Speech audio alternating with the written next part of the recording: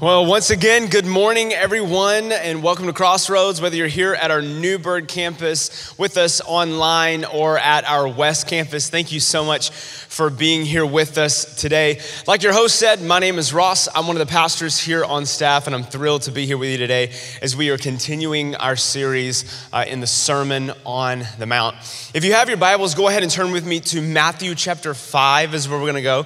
Matthew chapter 5. And while you're turning there, I want to thank everyone who participated last weekend in the vote for our short year budget, for a budget that's really going to last from now until the end of this year, 2019.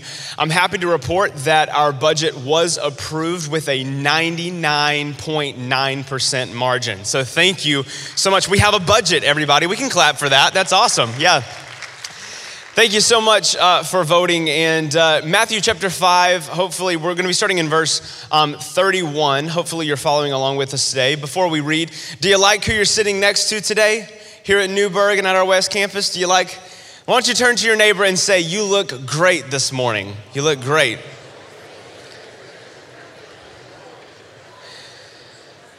Now turn to your neighbor who you did not talk to for some reason, and tell them that they look great too. They look great too.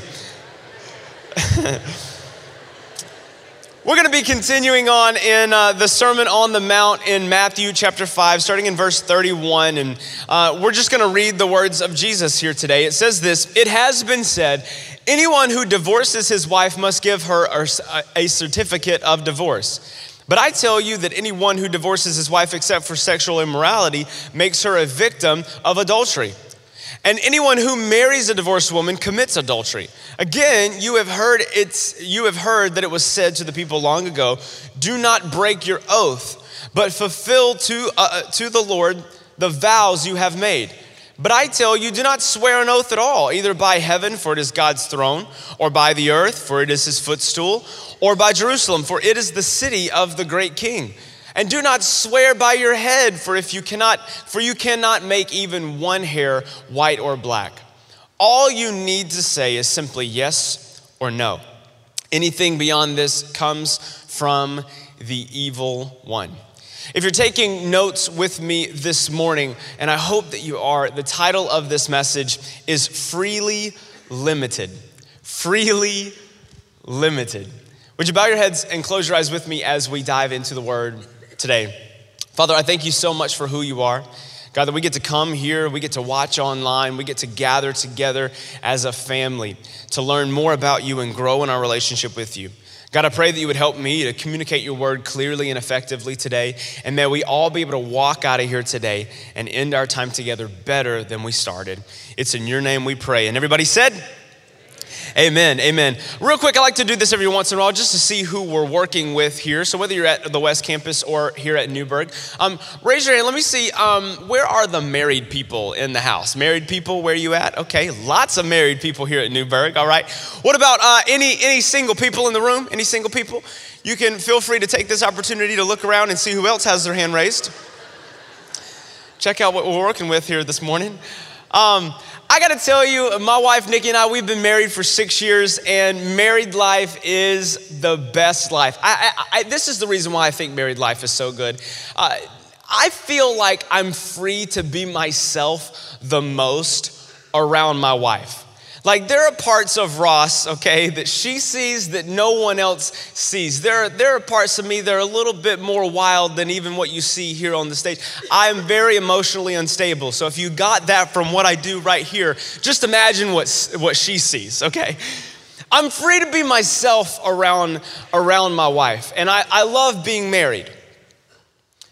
But it doesn't mean that there haven't been some bumps along the way, you know? We even had a little bit of a problem this week, in fact. We had a little bit of an issue.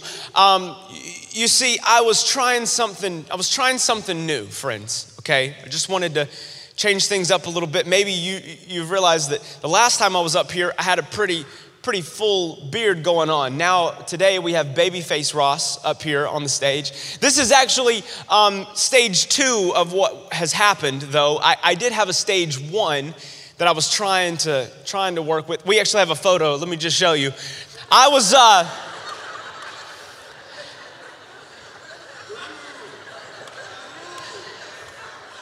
I'm offended at how hard you guys are laughing. I was trying to rock the mic. You can see how happy I was about it and how displeased my wife was about it. We started having a little bit of an argument even here at the office. Some of the staff was like, are they okay? We were having a little bit of a disagreement. You know, I wanted to keep the mustache. She wanted me to get rid of it. I thought it looked good. She thought it looked absolutely terrible. So we came to a compromise. And it's gone. Truth is though, like I even like sometimes arguing with my wife. We have a good time, man. Like I think we've gotten really good at arguing. I really do. Like we've got it down to a science. I think it's because when we first got married, again, we've been married for 6 years, but when we first got married, we were living in very limited quarters, okay? We had a 1-bedroom apartment in Tampa, Florida. And now when we get in arguments, like we have other places we can go, right? Like I can go to another room, she can close the door. But when we lived in this 1-bedroom apartment, we'd be getting in an argument and I'd be like, I'm tired of this. I'm going to the kitchen. I take like 3 steps. I'm like, you're still here, you know? We couldn't get away from each other, but it allowed us to actually work through our problems. The truth is, we didn't even know it at the time, but our limited space, our limitations were actually helping us. You know, there was a study done about limits and what limitations do when they're placed on our life, and it was done actually with these children. They took these kids in a childcare, and at recess, they put them out on a playground with no fence surrounding the playground. There they had the monkey bars, they had the slides, they had all the stuff that kids could play on, but what they discovered is that with no fence around the playground, all the kids were sticking close to their teacher. They didn't utilize all the space that they had. The next day, they took the same group of kids out to the same playground, but this time there was a fence around the playground.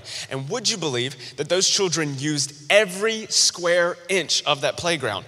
They used all the monkey bars, all the slides, all the equipment. And what they discovered was that there were actually more freedom in having limits. That in fact, limits bring life. We see this take place in the Bible, actually, from the beginning of time. In Genesis chapter 2, God creates Adam and Eve, and he tells them that all that I have created is yours. You have freedom. But he starts to place limitations right off the bat. Check out what the Bible says in Genesis chapter 2, starting in verse 16. It says, and the Lord commanded the man, you are free to eat from any tree in the garden, but you must not, there's the limit, eat from the tree of the knowledge of good and evil. For when you eat from it, you will certainly die. From the very beginning, it's almost as if God is trying to get us to realize the idea of freedom isn't the ability to do whatever you want, whenever you want, with whoever you want. But in fact, true freedom comes when we align our lives with the way that God designed them to be.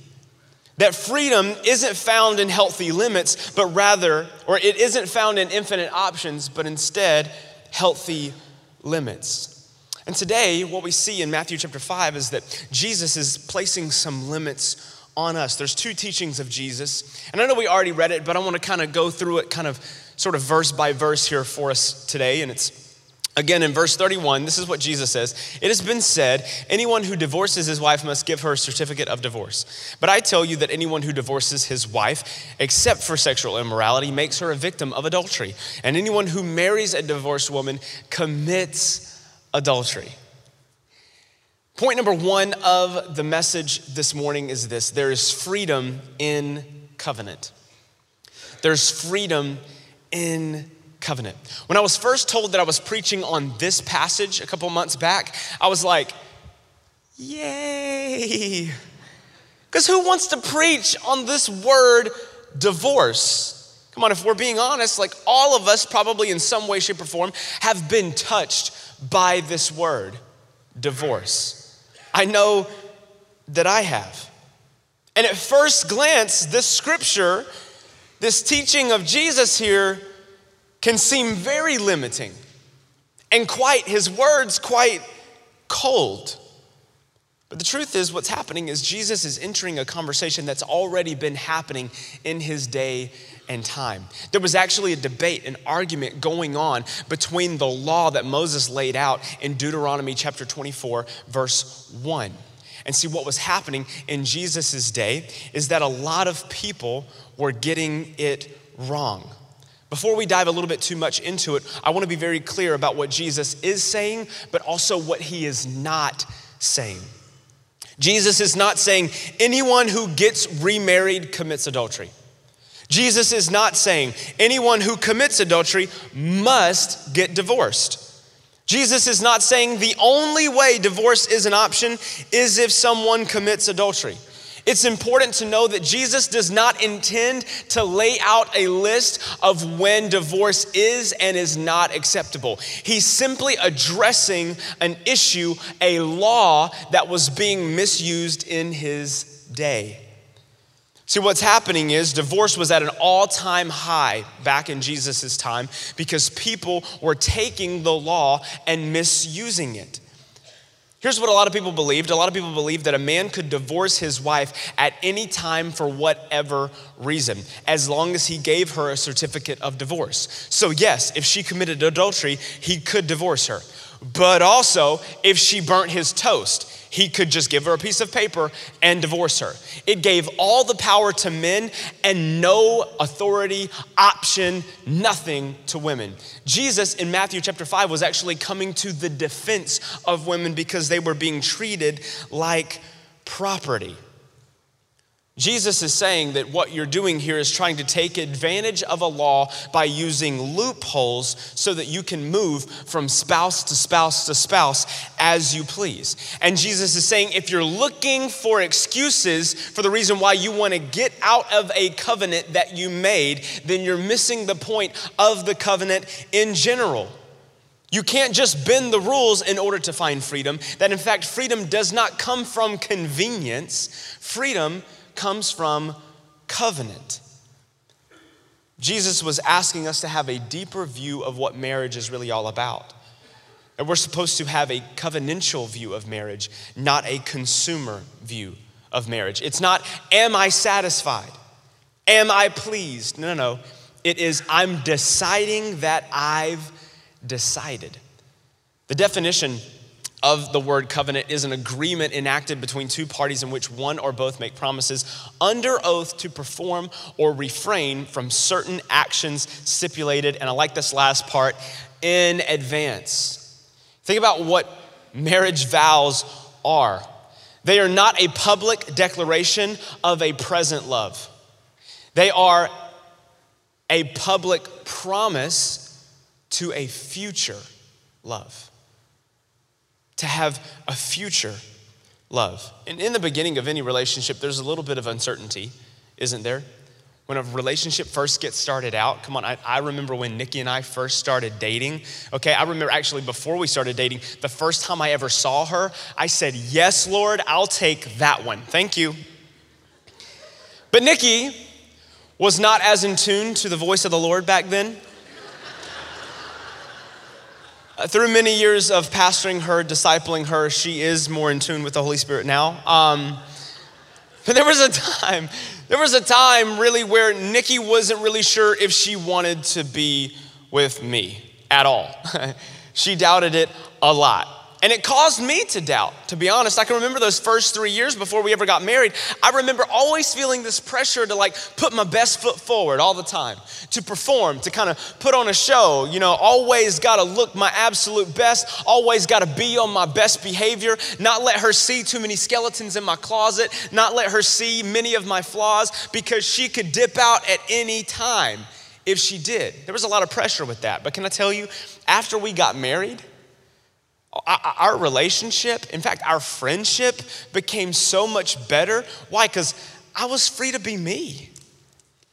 I was free to be myself. And it doesn't mean that I don't do nice things. It doesn't mean that I don't get dressed up nice anymore when we go out on dates or anything like that. But what it does mean is that I have this kind of comfort, this freedom, if you will, in knowing that somebody accepts me the way that I am. In fact, this is what our relationship with God is like, isn't it? There's freedom in knowing that he accepts us just the way that we are, that he wants to be with us. Have you ever noticed the similarities between a marriage covenant and what happens when we make a covenant with the Lord and we get baptized? Marriage vows are a public declaration. So is baptism. It's us going public for God. But what's so great about God is that long before we could ever go public for him, he went public for us when he publicly hung on a cross for you and I. I want to remind us this morning that we should have freedom, that we should have security in knowing that we have a God who absolutely wants a covenantal relationship with us. Long before we chose him, he chose us. Long before we wanted him, he wanted us. Long before we accepted him, he accepted us. The Bible says that while we were yet sinners, Christ died for us. He wants a covenantal relationship with you. And there is freedom in that, friends. There is freedom in knowing that he wants us. I just got to ask, though, that we take a little bit of a breath for a moment, because I did say a word that is a little bit of a tension point for a lot of us. That word, divorce. And I don't want to just kind of skirt by it and keep moving on without addressing it, because I really feel like it's affected a lot of us here in this room. I know that it's affected me. I think that there's some of us here in this room that you wanted to stay in a covenantal relationship, but you didn't get that option. You wanted to stay and fight, and somebody else didn't. Maybe there's some people in here or watching online with us or at our West campus that, listen, you made some mistakes. You did some things that led to your marriage being on the rocks, or you did some things that even led to a divorce. And I just want to tell you this is a complex issue. It's difficult, and I don't think that a 3-point sermon is going to solve all your problems. But one thing we are committed to here at Crossroads is to walk with you through your struggle, to walk with you through your problems. And so I want to just point us to a few resources today that I think can help some people. Out in the atrium at our West Campus and here at Newburgh, there will be representatives from our counseling center. You may or may not know this, that we have licensed, trained, professional Christian counselors here at a counseling center at Crossroads, which is incredible. We're super blessed to have that. We also have support groups that meet on Monday nights. There's actually a divorce care support group. If you want to find out a little bit more information about that, you can see any of our care team members. It's people with the red lanyards after service is over today. But we also have, you can find out more information about the counseling center at cccgo.com/counseling, or our support groups that meet on Monday nights at cccgo.com/support. What I would also encourage you to do is be reminded of story after story in the Bible of people like Phil talked about last week, the woman who's caught in the act of adultery. Or what about when Jesus encounters the woman at the well who's had 5 husbands, and the man that she's with now is not even one of those 5. And in both situations, Jesus comes on the scene. He comes into their life, and what you don't see is finger pointing. What you don't see is condemnation. What you see is his love, his grace, his mercy. And then Jesus says, go and sin no more. What's he saying? There's freedom in now having that forgiveness. There's freedom in now living in the limitations in the life that I designed for you to live. There's freedom in our covenantal relationship. Jesus goes on in Matthew chapter 5 now, starting in verse 33, and he says, again, you have heard that it was said to the people long ago, do not break your oath, but fulfill to the Lord the vows you have made. But I tell you, do not swear an oath at all, either by heaven, for it is God's throne, or by the earth, for it is his footstool, or by Jerusalem, for it is the city of the great king. And do not swear by your head, for you cannot make even one hair white or black. Point 2 of the message this morning is this: there's freedom in contentment. Number 1, there's freedom in covenant, but number 2, there's freedom in contentment. Jesus is speaking here now in Matthew chapter 5 because he again is addressing another issue. People are thinking that they can continue to bend the rules in order to find freedom because they know what the law says. The law says, do not take the Lord's name in vain. Okay, so I can't swear by God's name, but it doesn't say that I can't swear by the city, or I can't swear by heaven, or I can't swear by my own head. And people were using this as another loophole. And what they were actually doing is believing that if I swear by anything other than God's name, then actually I don't have to keep my word.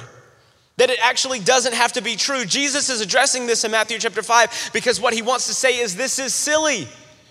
All you're doing is manipulating to get your way. You're manipulating to even make yourself look good. This is called reputation management. And it's easy for us to look at what they were doing and go, yeah, that's silly. But the truth is, we still do that today, don't we? We're very much involved in reputation management in 2019.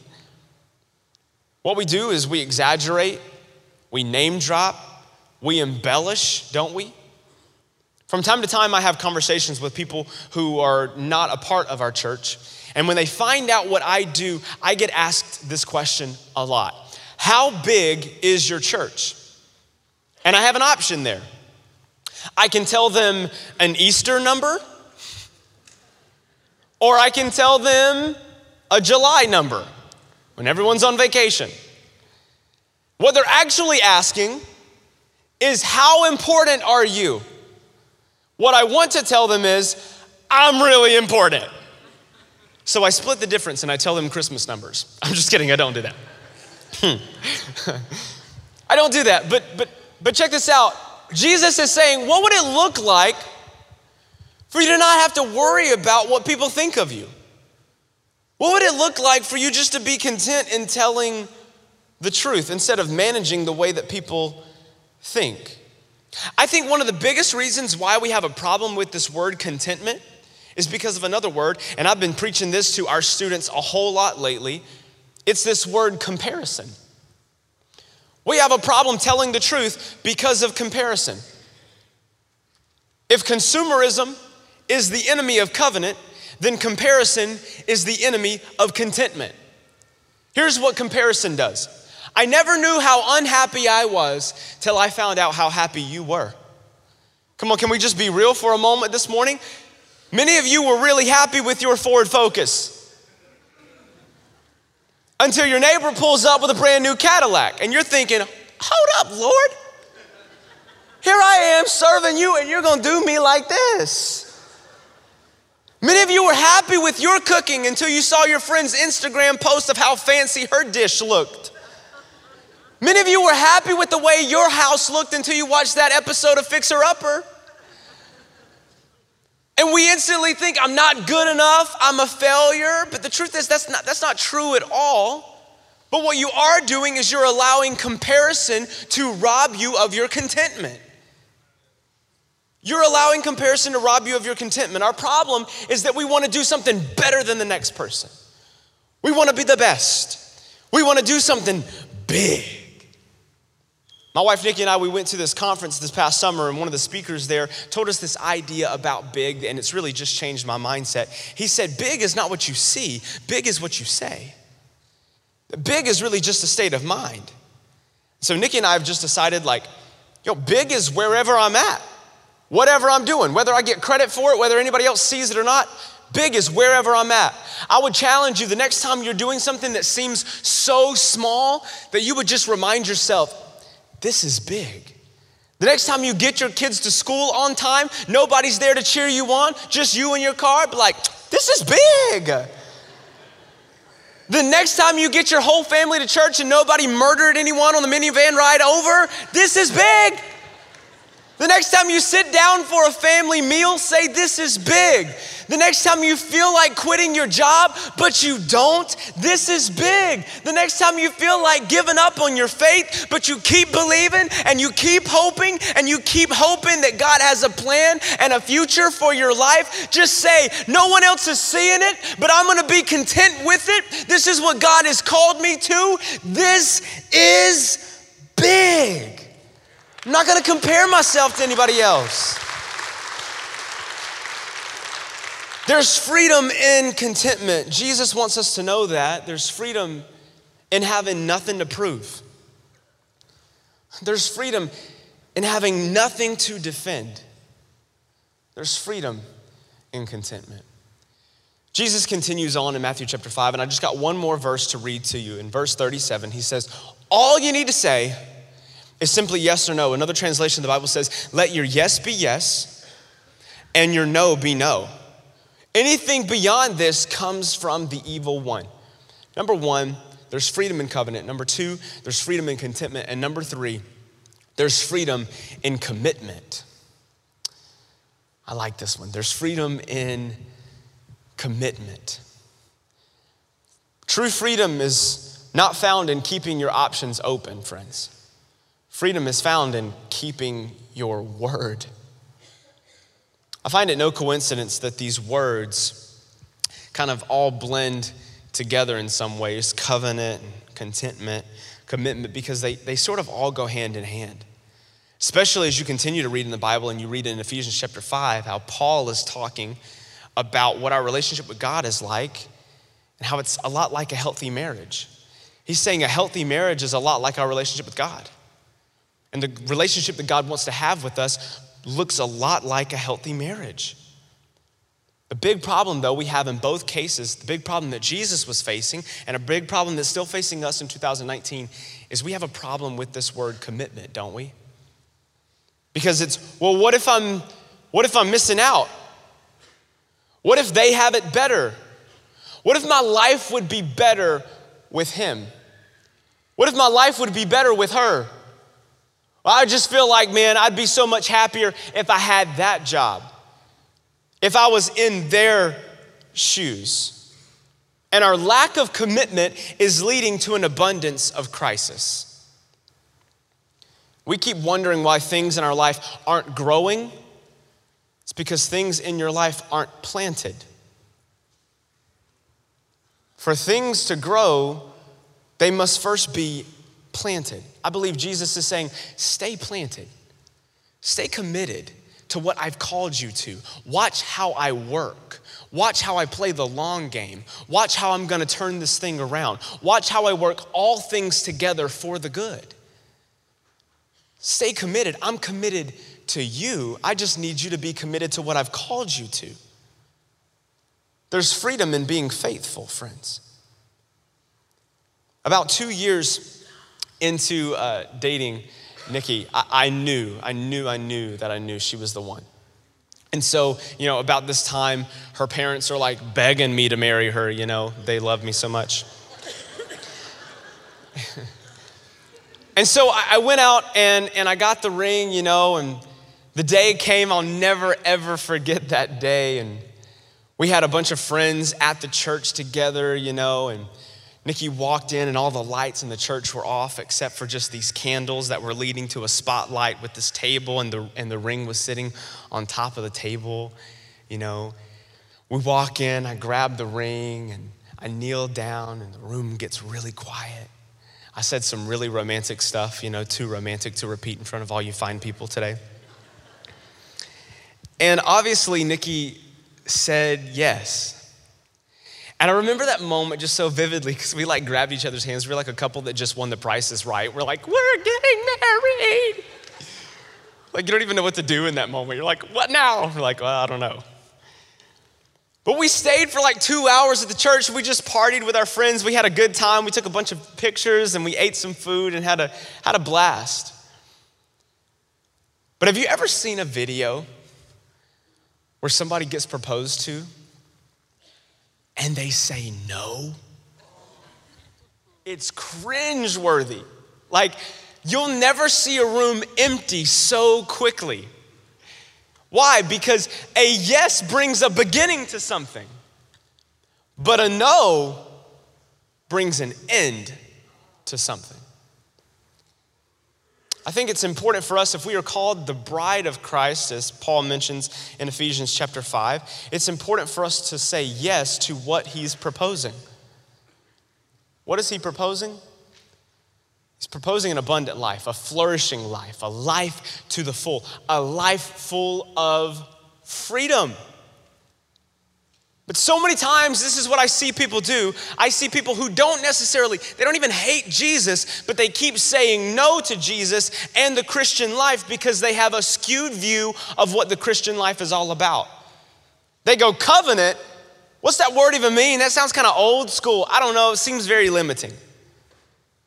Contentment, I don't want to be content. I want to do something big, you know what I'm saying?